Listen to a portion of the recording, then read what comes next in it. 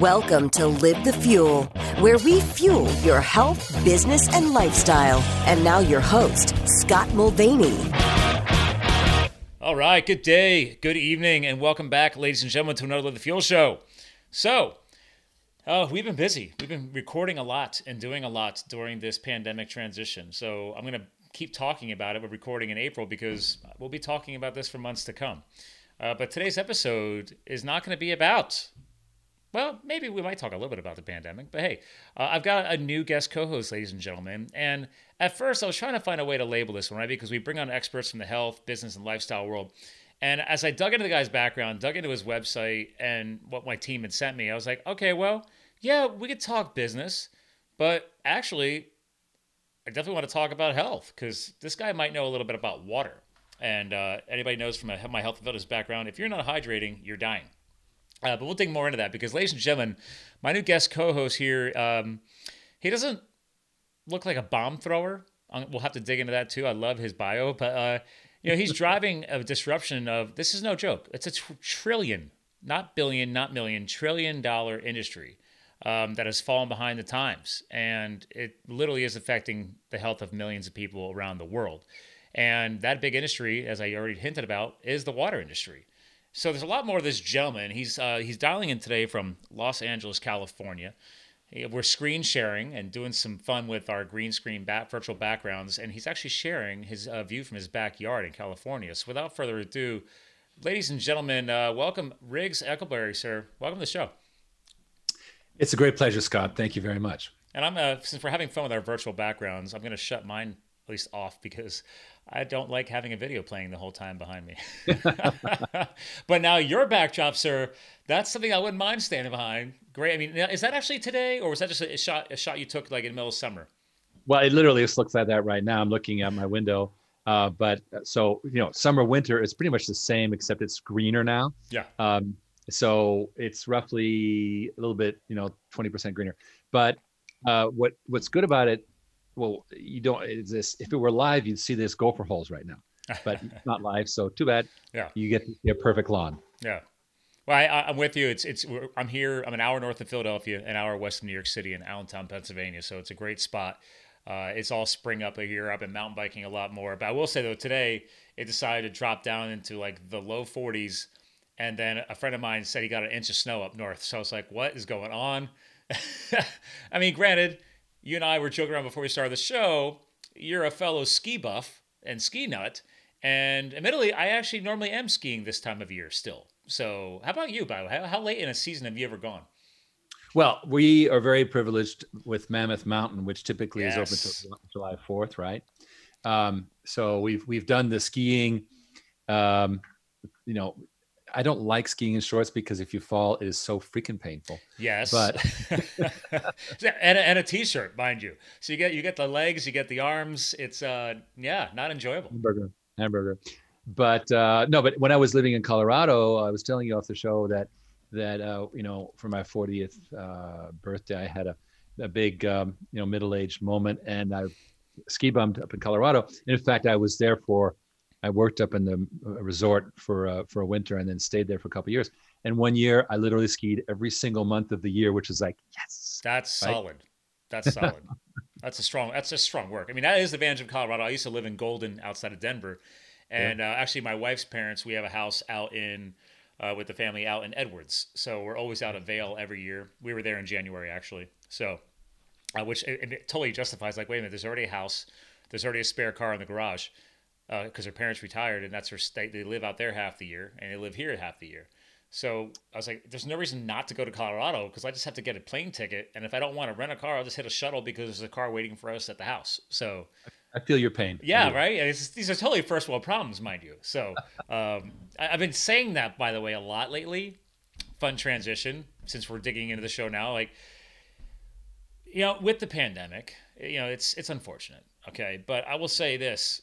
It's just a whole lot of stuff happening at one time versus what we've seen stretched out over a year with other illnesses. And I'm not trying to downplay it, but what I have been saying a lot lately is this joke of, oh my God, we have such first world problems. And that's even true right now. A lot of people are like, oh my God, I have to plan how to go to the store. Like, at least you have a giant grocery store full of a ton of food and supplies. Like the TP debacle. Like, okay, it was a debacle for a week. These are totally first world problems. What are your thoughts on that? Well, yeah, there's in other places in the world, they use the leaves from the branches, and that's pretty good, right? Yeah. They get. I call that extra crunchy when you're outdoorsy and you're just, you're really getting into that Mother Nature. I learned that crunchy slang when I was in California. Actually, a friend of mine said that one time years ago. He's like, you're not gonna turn over those crunchy Coloradans because he found out I was moving there, and I'm like, what does that mean? He's like, I was like, is he mean I'm not bathing? I mean, like, he said, well, the hippie-ish, crunchy. You're gonna be eating granola and doing yoga and all this stuff. And I'm like, I'm in California right now. Like, isn't that the same thing? Like, there's a lot of that there too. Like, it was a weird joke. So, well, Californians are crunchy, but they commute as well. Both. Crunchy commuters. There we go. So you guys do have a lot of commuting in LA, man. Whew. I mean, would you believe? I mean, you have the feeling too, but I'm driving around. It's like 3 a.m. all day around here. I know, right? Like, you guys are in a weird place right now. It's like I heard all the major cities, like all the smog is lifting, and the views are improving too. Well, people are going, isn't that wonderful? I'm like, yeah, but guess what? No smog, no work, right? So if there's no smog, it is the end of civilization, just so you know, right? Because we haven't transitioned. It's just what the reality is. Fossil fuels are terrible. And we'll talk a little bit about how we got into business to replace fossil fuels. Yep.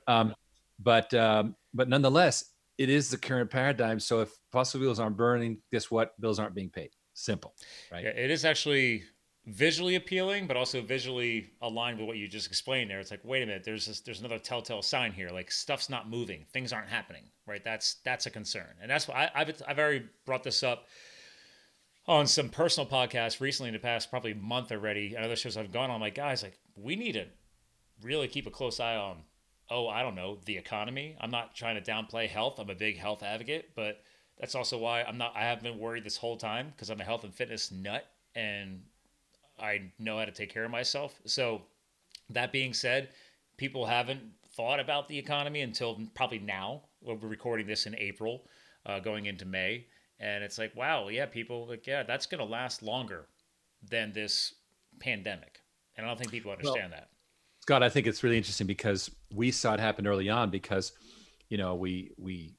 we're public companies. So we have offerings for investors and we saw China shut down. It's like, whoa, that's like domino coming. Domino. Even if the rest of the world was fine, just China shutting down for a month, right there, you got yourself a real problem. And as you know, in fact, literally late January, I was looking at one of these trading firms doing a webinar, and they're saying, okay, all our numbers are pre-virus. They were already saying pre-virus, and the numbers they had on a grid, all the indicators going down and then going up. And with time, they went redder and redder into November, right? Wow. So already we were baked in for a recession. And what obviously it did was accelerate it. Now, acceleration is a very important term because very early on, we realized that every single trend out there is being accelerated by the virus. True. And so you go, okay, what is happening anyway is going to happen even faster, with the added bonus that anybody doing something physical like serving food is in deep trouble. So what we realized was all of a sudden our potential investors and our existing investor base were freaked out about the stock market. Right? Oh yeah. And we went, oh my God. Well, fortunately, we haven't sold stock in years. We sell a yield product so that people are generally, protected. But we had to look at, wait a minute, what happens to us in the water business? So before we go on, I'd like to just quickly recap how we got into this business and the problems we're faced with. Sure. Okay. So I'm going to turn off my Basecamp notifications so that we can actually have a conversation. The Basecamp guy. Yeah, I've worked on a few projects in that world. So. Yeah, and it's very intrusive. Anyway, and most of these things are like bullshit, like texting and stuff. Already. Oh yeah. I think it's a way for web designers and web developers to look fancier. I hire a bunch of them, and they all work in Basecamp. I'm like, I could do this, a lot of the same stuff without it. Right, it's spreadsheet. But anyway, I approve of process. So I came out of the dot-com, in fact. And so in the 90s, I was part of the craziness. 2000 for me was a good thing because I was able to build real companies after that. I was involved with, for example, getting yellowpages.com, got its liquidity with my help, various things like that. Cool. And then I wound up taking a company public called Cyber Defender. That I remember the Cyber Defender. Well, wasn't that Cyber? I worked in the tech space, so that's why I'm IT world, all of it. So, but yeah. I was like, wait a minute, I haven't that name in a while. Cyber Defender, I came along. They were a slightly disreputable malware player, like supposedly against malware, but you wondered if they were putting the malware there to then capitalize on it. You never knew quite what was going on. Did they ever clarify that? Because dude, I haven't talked about this in a long time. Yeah, one of my developer buddies, and he was a network engineer and security engineer. So this is how I know about all that stuff. And I was like, he's like, there's two schools of thought on that. Well, personally, I just think they just went ahead and even if you had none or some, they just said, you have malware, and they would do the crash sell. But I was brought along because they brought in some good technology, and I was like, okay. I was asked to upgrade the company, and I was the COO and president. And I saw that they couldn't let go of their habits. Corporate cultures are very hard to change. And so as I was helping them make their IPO, I was like, you know what? In about 5 years, they're going to crash.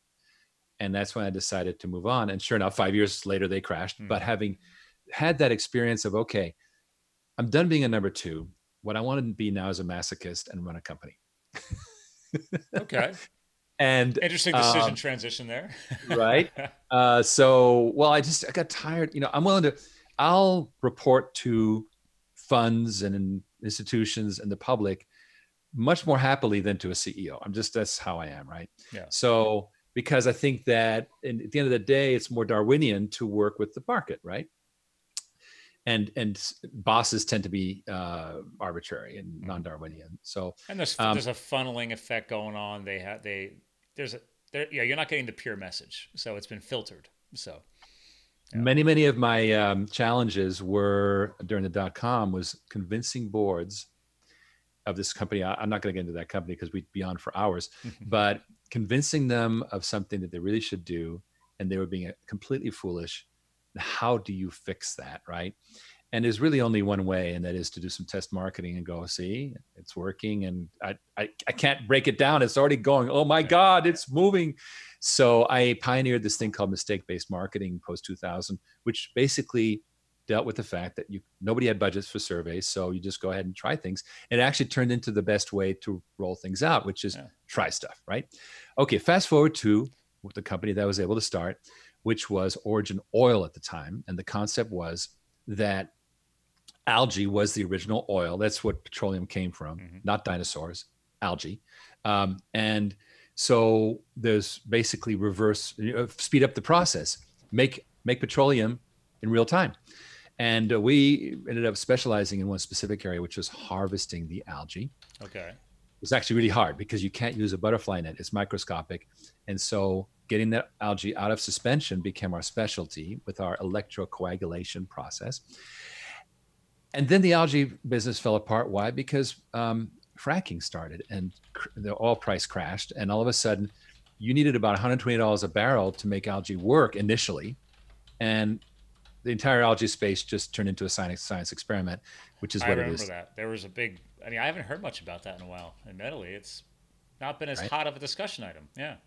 Well, it's obviously a good nutritional product, et cetera. And we still have one or two licensees that do it for that purpose. But as a world-changing thing, as a biofuel, it's going to be a while yet. So we then were presented with a choice. Are we going to shut down or pivot? Well, I'm a big pivoter. So, and I hate to shut down. Can we pause real quick on that? And then you can expand on it later. But it's like the power of pivoting. There's been powerful public speakers coming out on that themes of subjects of the past couple of years, great books, great authors, and some of the best influencers that I've met over the years talk about, maybe they don't always call it pivot. But right now, that was when I literally did a post this morning about this to my following because my guys, like this whole PPP thing and saving small businesses, like technically, I was like, I'll apply because we're all supposed to, but I was like, I'm not counting on that. I'm pivoting. I'm reinventing things. I acquired new clients recently that I never would have gone after because survival is challenge, entrepreneurship is risk. It's all there. So, but I just love the fact that you threw the word pivot in there, and I don't think a lot of people understand the power of that in life and in business, actually. So yeah, and early on, as you say, people didn't get it. So, like literally in the late '90s, I was working for one firm, and I was trying to feed a sales force with new tech product, and I would license the product, throw it up, create the whole thing, and they would try and sell it. And then, it didn't work, tear it down. And the boss, the owner, was like, dude, you just created a whole company in a day and now it's gone. I'm like, yeah, whatever. Who cares? I got another one in my back pocket. We got this. So in order to be able to simulate it properly, the company has to be real, right? So I've been accused of pivoting too much, and that's valid. But let's get on with it, because we were then forced to figure out what to do with our technology. And it turned out that we could easily get waste out of water, which is very similar to algae. It's just suspended particles, right? Mm-hmm.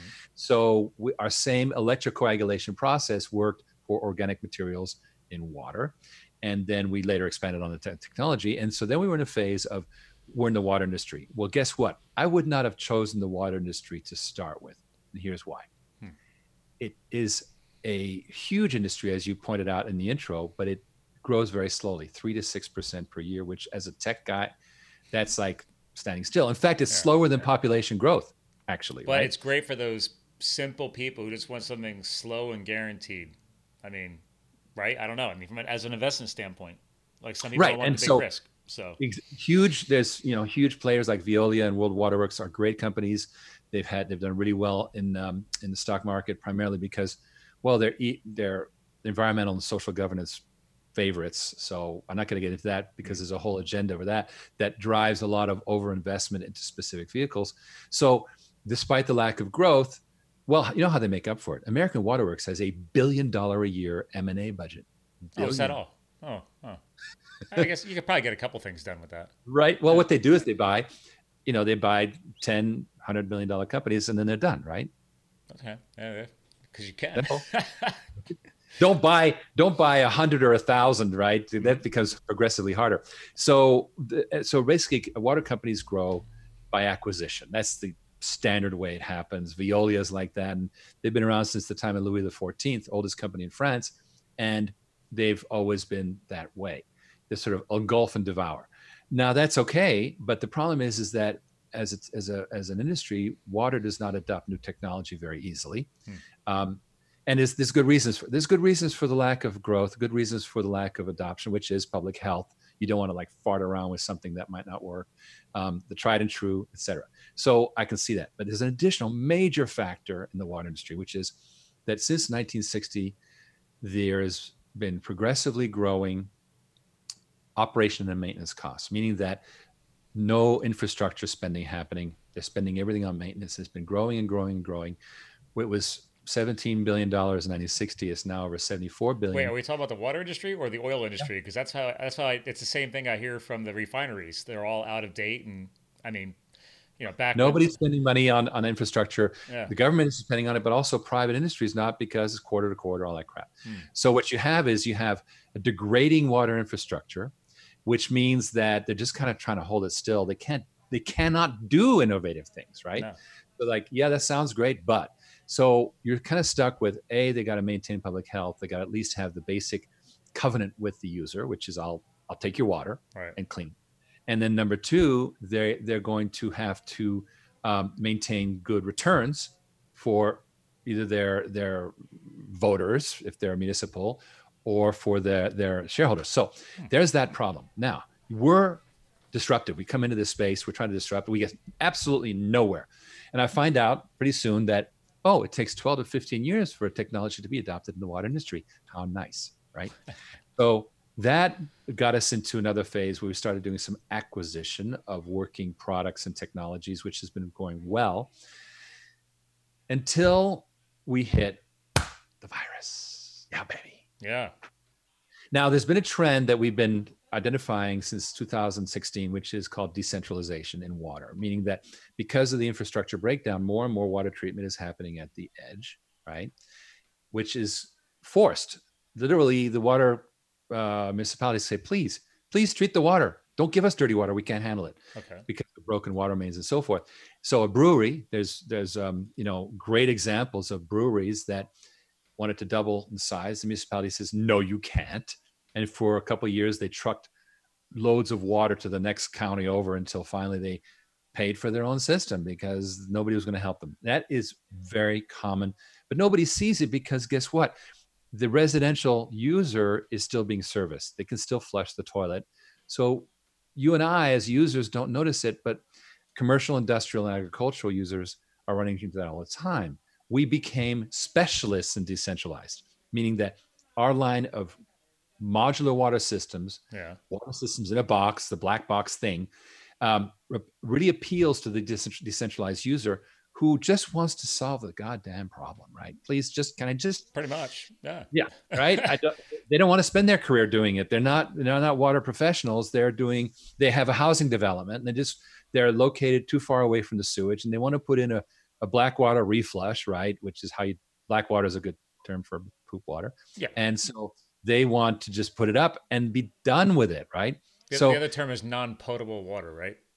Well, non-potable includes gray. Oh, okay, it doesn't include. Okay, I was wondering about that. Only because we use gray water on wildfires. So there was always different tankers at the fire camps, because we're set in the middle of nowhere when I was doing that for a couple of years. So it was like, oh yeah, that's your drinking water and that's the other water.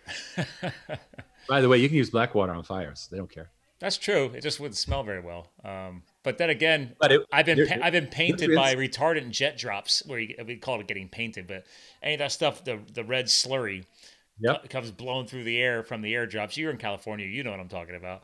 But yeah, we get it on our car. You ended up with stuff all over your car. I know. So the term is the whole thing is they said, listen, especially as hotshots, we were supposed to never get painted. We're supposed to have our essay up, what's called keep your situational awareness up. You know where you're at. But then again, every once in a while, man, you can get a wind shift, or you can get a pilot who just might have been a little off the guiding plane that flew in ahead of them. So, yeah, getting painted is not something you want to do. Ouch! I would not want to get painted with black water for either. Yeah, even worse. But it's good nutrients for the soil. But anyway, so the business user has a different mentality altogether, which we like because they want to move fast. They don't care about the technology. They just want the damn thing to work. So this is great. But again, the virus hit. So now what changed? Because we suddenly saw this massive shift happening in real time in front of us, first with the investors, and then we saw, okay, the business is going to change. First of all, here's how it's settled out, just to cut to the chase. Yeah. On the one hand, government and big corporations are fine. Nothing's changed. Our division in Texas that deals with them, we checked this like major $2 million project we're working to close in Vegas, and it's moving ahead. It's all good. So these people, not a single job's been lost in the public sector, right? Mm-hmm. So funds are there. The stimulus is going to come. We'll be doing shovel ready all over again. So that is stable. But remember, it doesn't grow, right? So at least we got our base load, and it's also our 25 people in McKinney, Texas, are able to build other stuff for the other side. So it gives you guys, I don't want to call it a flat line, but a foundation of steadiness, right? Like we got these contracts, these relationships, like this is going to at least keep us level. But obviously, to your point, are you expecting any big spikes in business during this transition? Right? No, we see a maintain. And I was so paranoid.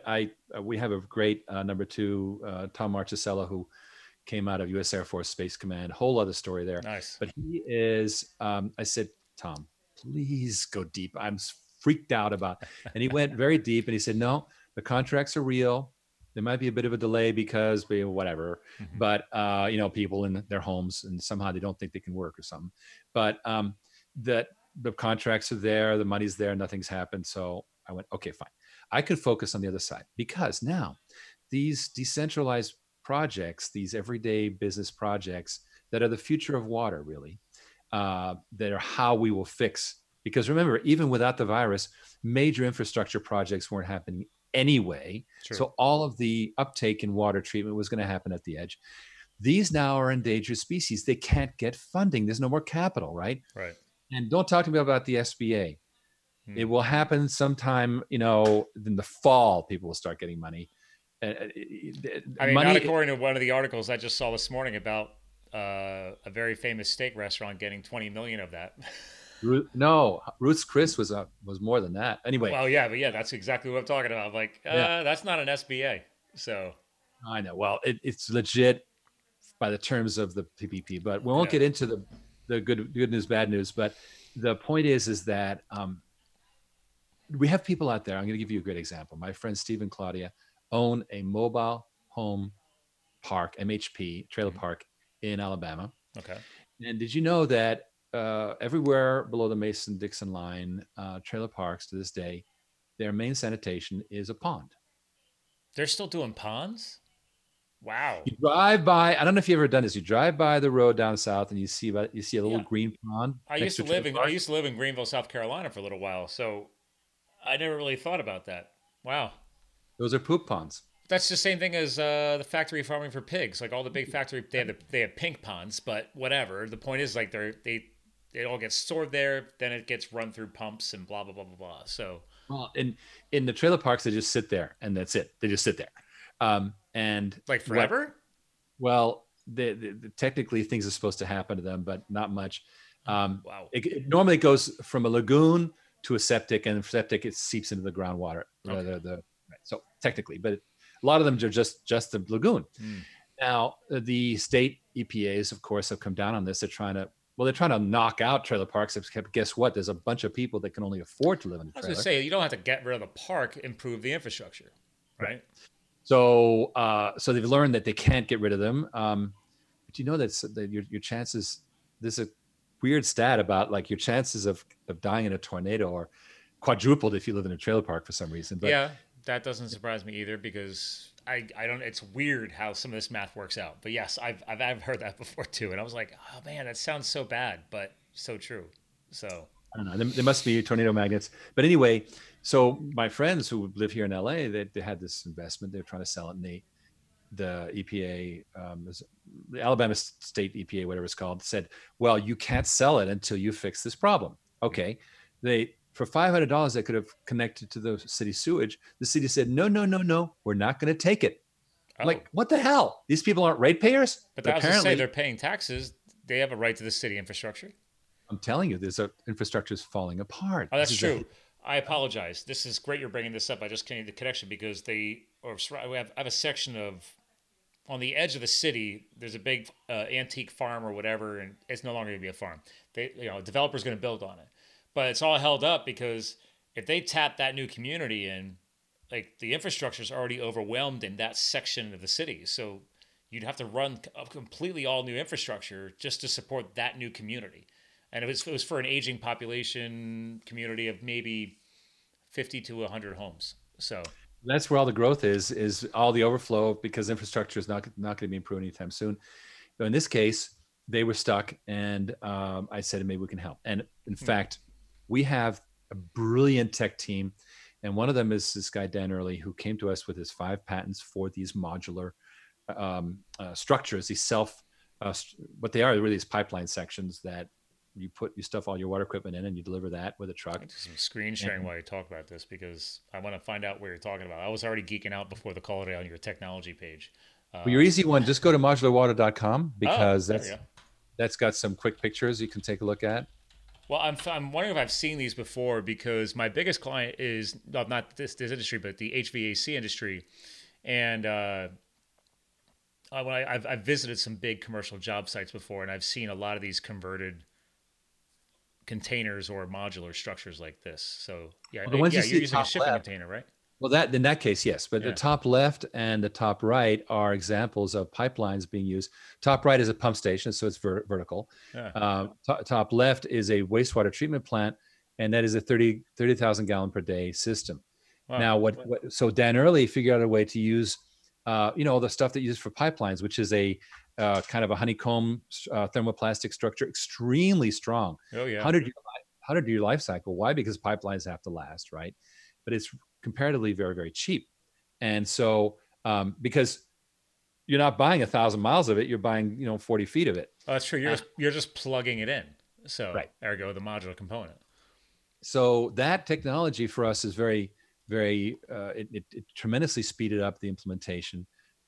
These modular equipment buildings are often used above these buried coffins, you might call them, but they're quite well appointed. And so he's spent 30 years doing this stuff, and we came along and said, okay, this is perfect to speed up the technology adoption cycle, except that it's still really hard to get projects through even before the virus. What is the number one issue, right? Putting aside permitting and all that, it is the money, baby. Oh yeah, it's all about the money. It always comes back to the money. So sure enough, we had that problem before, and you remember how the virus accelerated everything? Well, now we really have a money problem.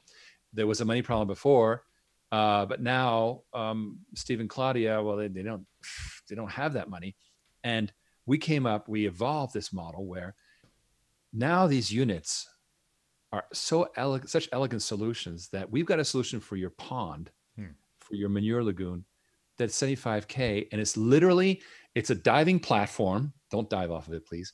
Diving platform with like these icicles beneath it, which are like biofilm structures, right? Okay. And they're very cool, modern, very advanced, sort of a fractal ceramic kind of material, very kind of like coral reef kind of concept. Okay. Lots of surface area. And so that you just roll it out, just up like back it down into the manure lagoon and let it sit there. And a couple months later, the entire lagoon's clean. Why? Because the beneficial bacteria have destroyed all the ammonia, all the phosphorus, and have cleaned up the oxygen uptake problem. And so now you have a healthy pond. Huh. The water is literally. So you guys could convert a swamp. Yeah.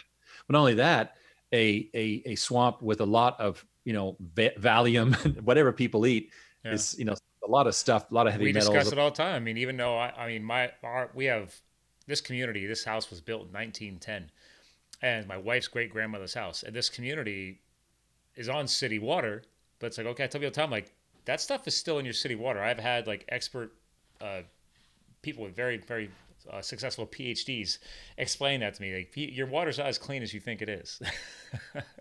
Yeah, there's EWG, Environmental Working Group, has a great zip code database. You can look up your zip code and see what's exactly in your tap water, and you'll be very afraid. I think Pelican Water specifically supports that in order so people go buy whole home treatment systems. Makes their marketing better, right? It's like, oh, thanks for making that data public. You just made our sales and marketing easier. Well, this is why Symantec supports virus writers. No, that was a joke. Anyway. Well, hold on. So these systems you backed into the pond. Now, when I was looking at your tech earlier, is that using the same electrode arrays as two, or is that a different tech for a different system? Brand new. We have. I'm gonna share that too. I was like, ooh, I love tech. So. Yeah. No, that's some really fancy stuff. And so what that's our electrocoagulation technology that came out of the whole algae thing. Yeah. And that is being used. If you can play a video, right? Yeah. Okay. Go to. Is it on YouTube or just on your site? No. I'm going to give you a portal. Go to offering.originclear.com. And this is our new our crowdfunding. Go ahead, enter an email address. Okay. Now this is our crowdfunding offering, and just play this video right here, and you can maximize it. Yeah. Now, obviously, we want to see the audio. Well, you can turn on computer audio on Zoom. Yeah, you got to unshare. Let me pause. You got to unshare, and then when you go to reshare, there's two checkboxes at the bottom of your share window that say use computer audio and optimize for video. That's right. I've been running webinars all day, and I forgot that I had all that off. That should be good now. Let's try that now. Got it? Coming through fine? I'm hearing it fine, yeah, but not seeing it. All right, 1 second. Why is this not going through? Oh, I see why. There we go. You're up now.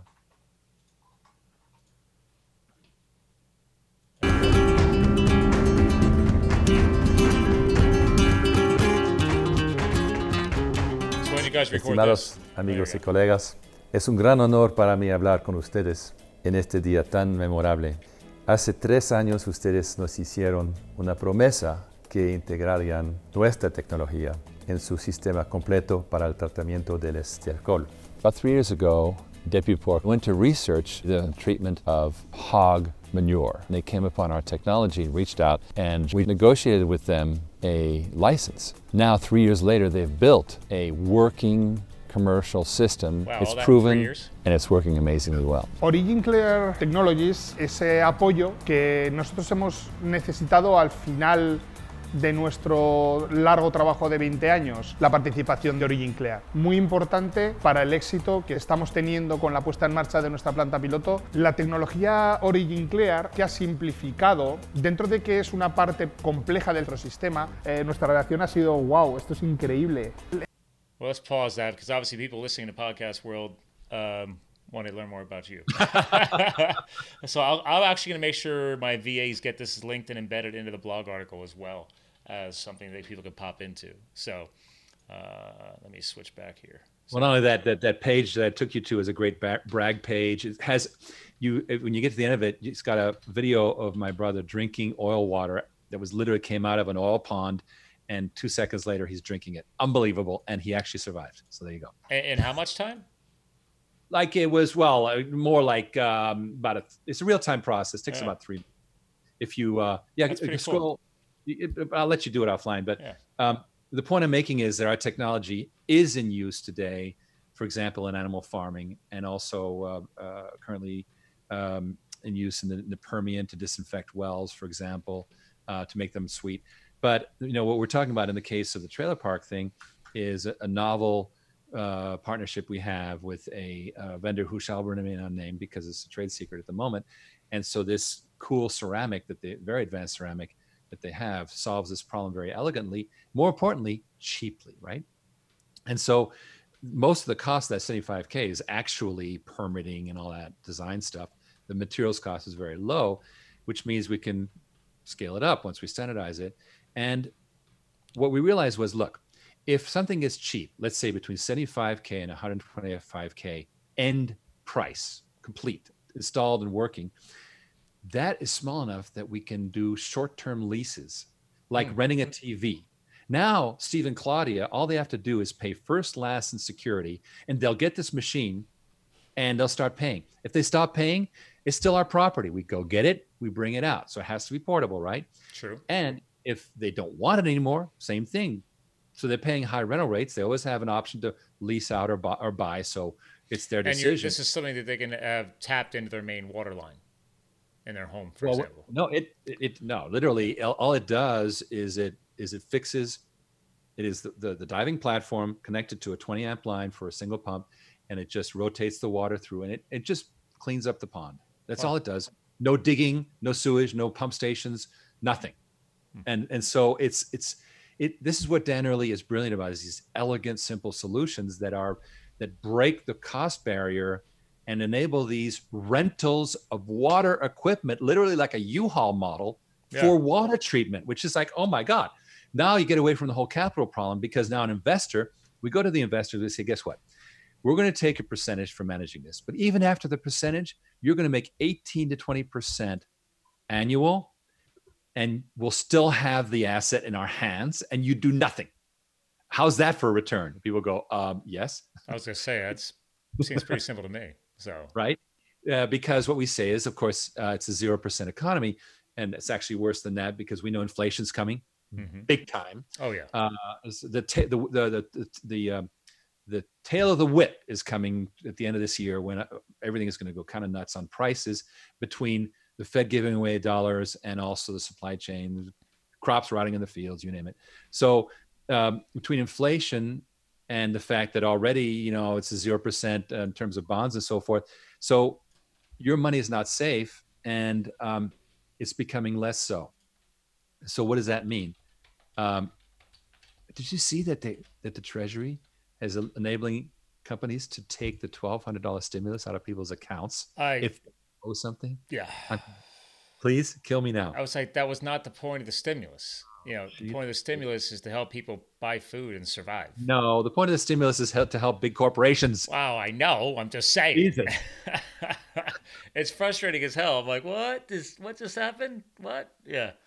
Like Now, I said, by we the way- joked around about the PPP earlier. I mean, it's unfortunately very fresh. So I try and joke about things because I'm like, all right, yeah, The pain. I could have predicted that. But anyway, so and this is not a political statement because It's real. the 2008 recession, they did exactly the same thing with mortgages. They destroyed people's mortgages. So I called this too. I was like, oh, what? 12 years later? Hello, people. Right. We're doing the same thing. Like this people time look it's at not people the want that, mortgages, this it's weird the paycheck. Yeah, it's like you're trying to get this short-term win, but you're forgetting that it's not a win. It's going to bring a lot of other long-term effects from it. So, yeah, Yes. So we're in strong agreement there. But the point is that the investor normally has no way to get decent returns that are secure. By secure, we mean if you allow that water treatment plant to be built into the property, and now you become a claimant in a foreclosure or a liquidation, good luck, right? yeah, And so major apartment networks are just falling apart because people aren't paying their bills, and you don't want to be the second or third or fourth in line on getting collections. So we realized it had to be something where we literally, it's like renting a TV in the poor part of town. You want to be able to go in and take it. Thank you very much. That's our TV, right? yeah. Without that power, you're at risk. And so what we have is a model where we can put in decentralized water treatment systems and have them be good investment vehicles. And it solves the problem for the end user. Steve and Claudia can now sell their property. Now, the next guy can either choose to keep it or say, take it away. When he says, fine, take it away, we refurbish it. It's back in our fleet. It's like the Hertz Rent-A-Car model for water. How cool is that, right? Yeah, So yeah. we really just disengage the whole water industry from its brick and mortar problem. Now, here's where we're going. Right now, these are proofs of concept. Remember, Airbnb started, I listened to their startup conversation. They started with 2 apartments in downtown San Francisco. Yeah. That was the start. And they did it themselves. They made this thing work. And then they pull away and started running the app. So you have to start by doing it yourself, right? That's what we're doing here. We have the trailer park example we're working on. We have another one involved with pool flushing, where you renew the pool water. That's a cool thing that's actually gone live. We're shooting a video on it in Phoenix tomorrow. And then the third thing is doing the what we call the Bobber, which is this diving platform for animal farms, right? Nice. Because the animal farm should have that zero waste thing that was shown on the video, but that's a $500,000 solution. And guess what? Oh yeah, I was saying those big factory farming with pigs, the big pink like poo ponds and all that stuff. Like that is toxic. Yeah, and so in Europe, for example, there's strict ammonia requirements, and places like Spain have a real problem because blah blah blah. So what we're dealing with here is we can implement a bobber for you in your little animal farm, and now your ammonia problem goes away, your smell problem goes away, the phosphorus, and it becomes healthy. It's got oxygen uptake, so that later when you get around to it, you can do your zero waste thing, and you can still leave the bobber there to pre-treat the water for the zero waste and everything. Sure. So you get the upsell. Yeah. So what's great about this is we get people going, solve their immediate problem. Now they can, relax and get on with life, which is what this is all about in this economy. And later on, when things recover, guess what? You'll spend the $500,000 and we'll be your vendor because we took care of you during the crash. Okay. So those are the 3 verticals we're working right now. And once we've done that, we want to pull away and become a Zillow, right? Marketplace. Make it more turnkey. Water companies that I got a mobile home, or I got a housing development in Atlanta, Georgia, and I want to, do some black water reflush, put up the project.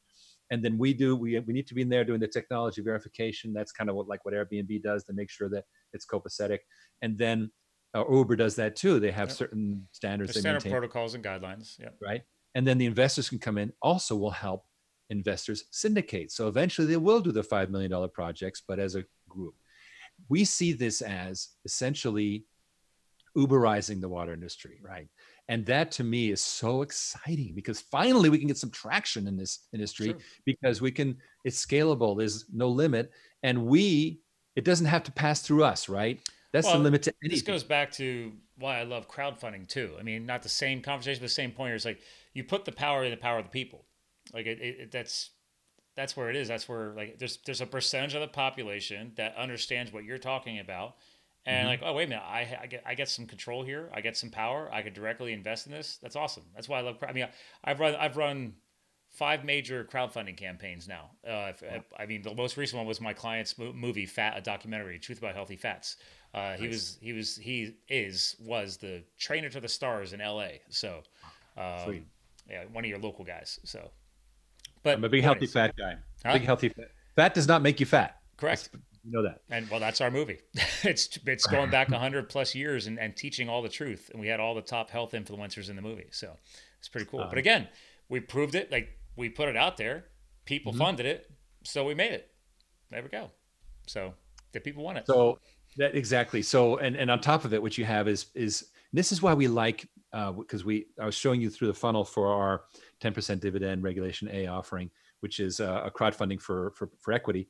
And why we like we're offering 10%. That's maybe a lot, but guess what?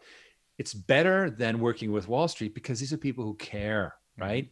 So they're not just going to like launder the money through to take care of their own freaking bottom line.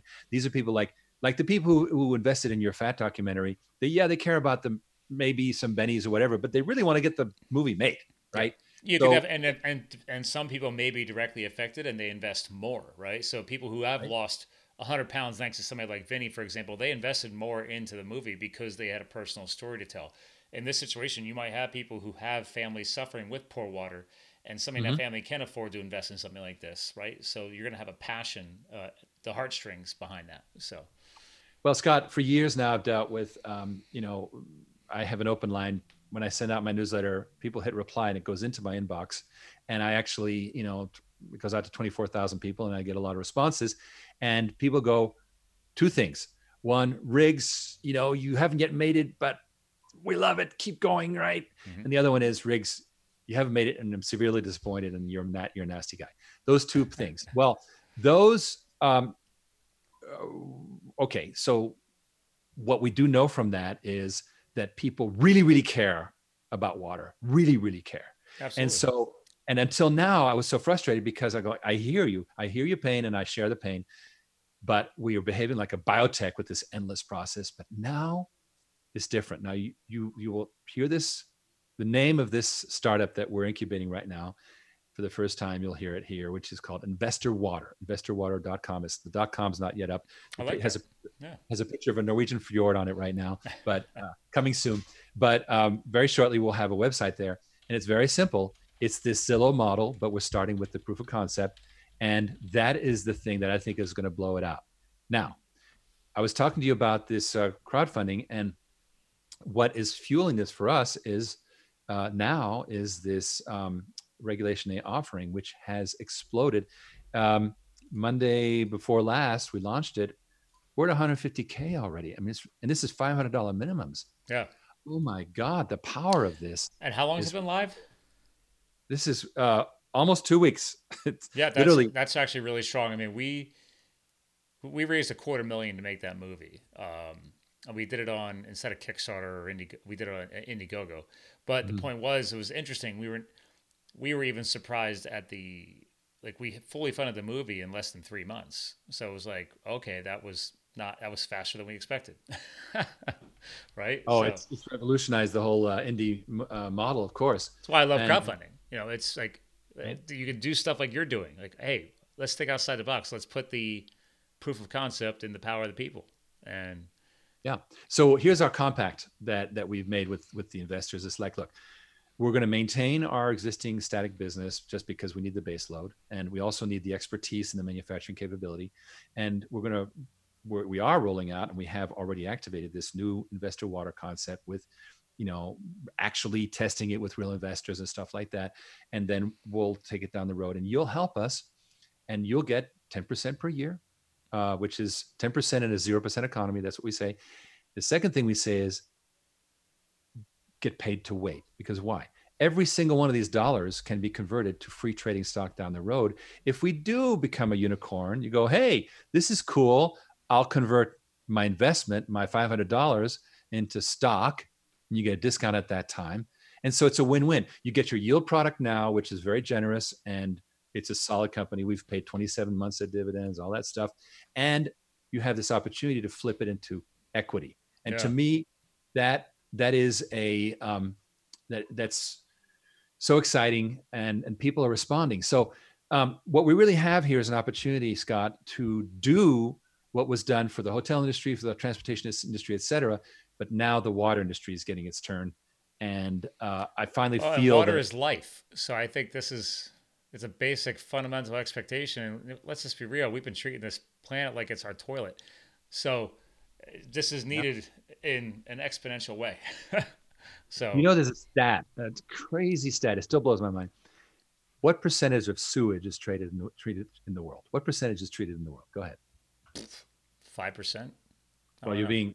It's actually because 20%. third world countries, there is no sewage system. Right? Right. So what you have is it's 20% overall. 20. Meaning in the U.S. and the West, as Europe is even better. It's more like 70-80% is treated, but then there's countries where it's 5% or 0. Right. But guess what? It's the same freaking ocean, right? Yeah. So Bangladesh is doing whatever. Well, stuff makes its way over to us, right? And so we're on the same bubble, and we've got to. And so what I finally feel so good about is the fact that we've been able to take the limiters off. The blinders have been taken off the water industry. Here's a model that can be adopted, and that ultimately will turn into, and we'll get into a very futuristic thing that we were doing a couple of years ago.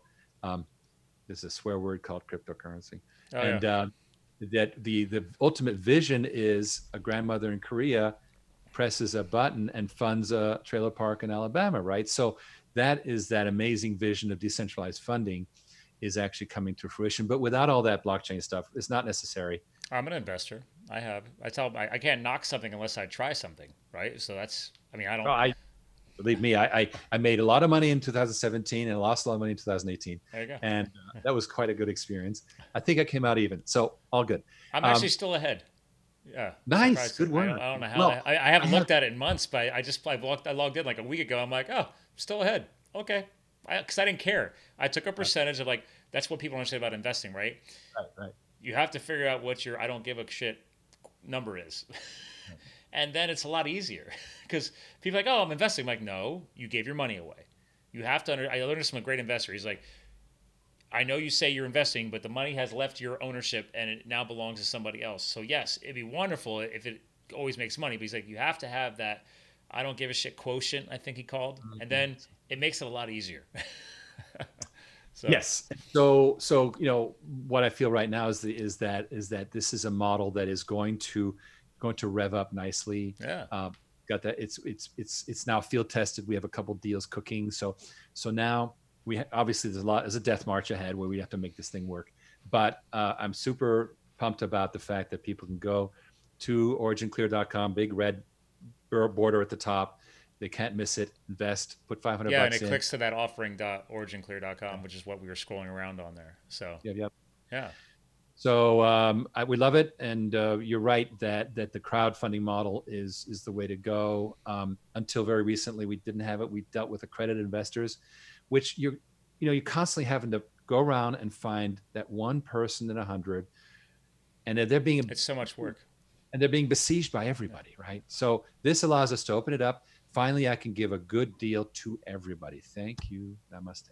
Like I said, I love crowdfunding. I'm glad you guys chose it because it's like my wife and I watch Shark Tank. I just love it from the entrepreneurial stories, just to see how people, succeed and don't succeed and how the pitches are taken and all that. But also that's why I love crowdfunding too. I've lost track of how much stuff I probably own or I've invested in. I know. I'm a huge cyclist. Some of my tools in my garage, it took a year to bring it to fruition. But now, the stuff is arriving. So I have unique things in my bike shop that nobody else has. Because my buddy's like, where'd you find that? I'm like, I invested in it. Right. And that's cool. It adds a nice little fun backstory. But for me, that's why I promote it so much on the show when I can, is that it's a piece of empowerment. It's something real. In the markets, hopefully that all works. But right, this is like, okay, you know that something is working. It's there. You own it.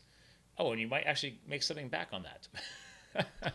And people feel like they own a piece of the project, which is super important, because now, it doesn't, okay, fine. You make 10% on your $500 investment. That may be not be a lot of money, but also you feel, hey, I'm helping this happen, making money. Cool. But I'm also helping this happen. Hey, all the crowdfunding I've done, there's nothing else coming back for me. I mean, sometimes I get products, sometimes I get books, whatever I invest in, but I'm not getting any payments back.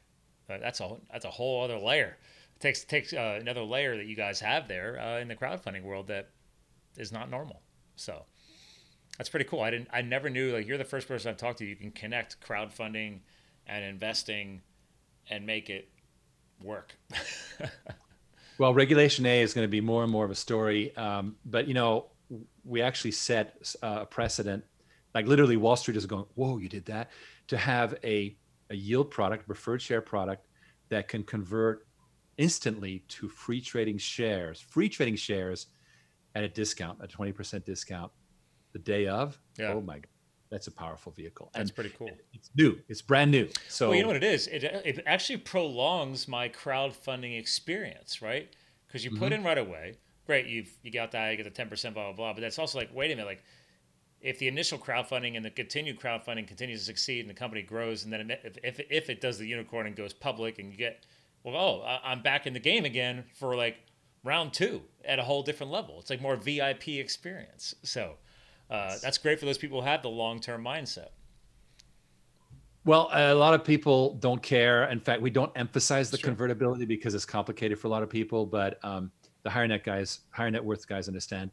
But let me tell you, it's very simple. 10% in a 0% market. Thank you very much. Done. Well, listen, Riggs, I've had a blast today. I have to get ready for another show. It's a busy Friday night. I love the fact that this is working. Like I said, it's the first time I've ever heard of a schedule, all that. I'm like, whoa, that's another layer of crowdfunding. You've just helped me geek out in a new way. So, that's why I love podcasting. People understand why I've been doing it for almost 4 years. I'm like, because I'm learning something new every single day. Besides the fact, obviously, the importance of clean water, which is super fun. I mean, that one image I shared earlier for the people watching this on video is like literally oily water, and then the 4 bottles showing like the transition to clear. Right. It's right. crazy. And it's crazy that you're using ceramic. Like I never would have thought of me. I have ceramic coated tools and stuff and like kitchenware, right? But I don't think about a sterilization factor using, that is just one of the materials. It's pretty cool. It's a special ceramic that's fractal. In other words, it's got unlimited surface area. It's like super like almost hairy ceramic. Yeah. You might say. Huh. Crazy fuzzy stuff. ceramic. Yeah. Exactly. This is pretty cool. I'll be definitely digging even deeper into your stuff now. I mean, I dig in a lot to get ready for the show, but I'm like, okay, this is one of those I'm going to be poking around through all your content now, and probably becoming an investor. So just to throw that out. All right. I'll put in for a commission. No, I'm not allowed to. Very happy to have you on board. Thank you. Yeah. Scott, it's been such a pleasure talking about what's happening right now with OriginClear, and people should sign up for my newsletter at the very least. Yeah, and you have a podcast too, right? Correct. Water's the New Gold. I do a weekly briefing that people can participate on Zoom, and it's really fun because I'm able to chat like this about what's happening in real time and talk about. We haven't even got into it, but our reduction of glyphosate, Roundup directly. You know that people who have a lot of Roundup in their system are much more COVID. Absolutely.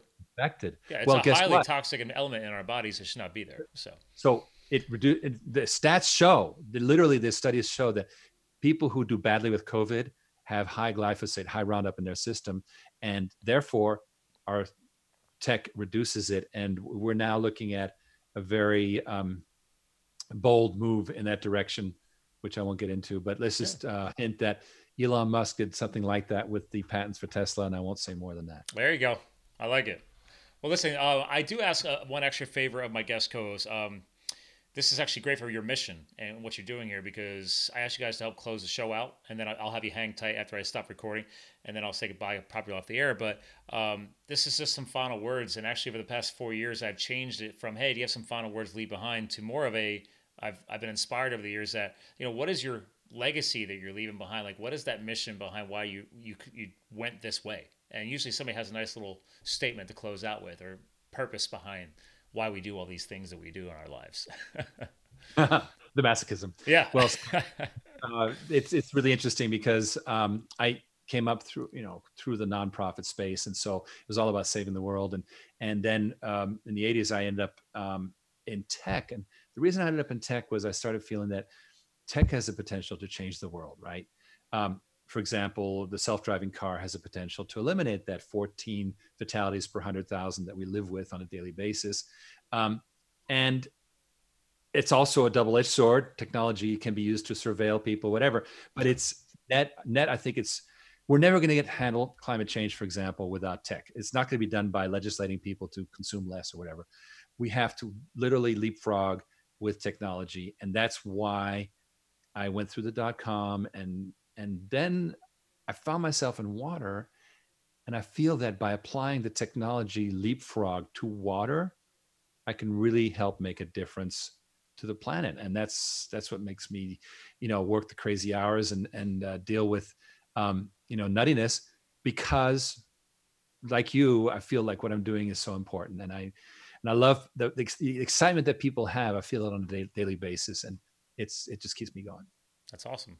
See, that's why I always have you guys close out the show. Makes it easy for me. Thank you. I appreciate those words. Listen, hang tight for a second. Say goodbye. Ladies and gentlemen, again, we went from algae to oil to life-saving water to taking crowdfunding into more of an investment theme at another level. So you guys definitely learned a lot today, because I did. So again, ladies and gentlemen, we're here to fuel your health, your business, and your lifestyle. Riggs helped us do it today. Remember, this will all be linked on the internet, on the website, on the blog notes, everything else. But if you hear it right now, go check out offering.originclear.com. And then by the time this airs, you'll be able to go check out investorwater.com probably too. So thanks for tuning in. And remember, ladies and gentlemen, you too can live the fuel. We'll talk to you guys again soon.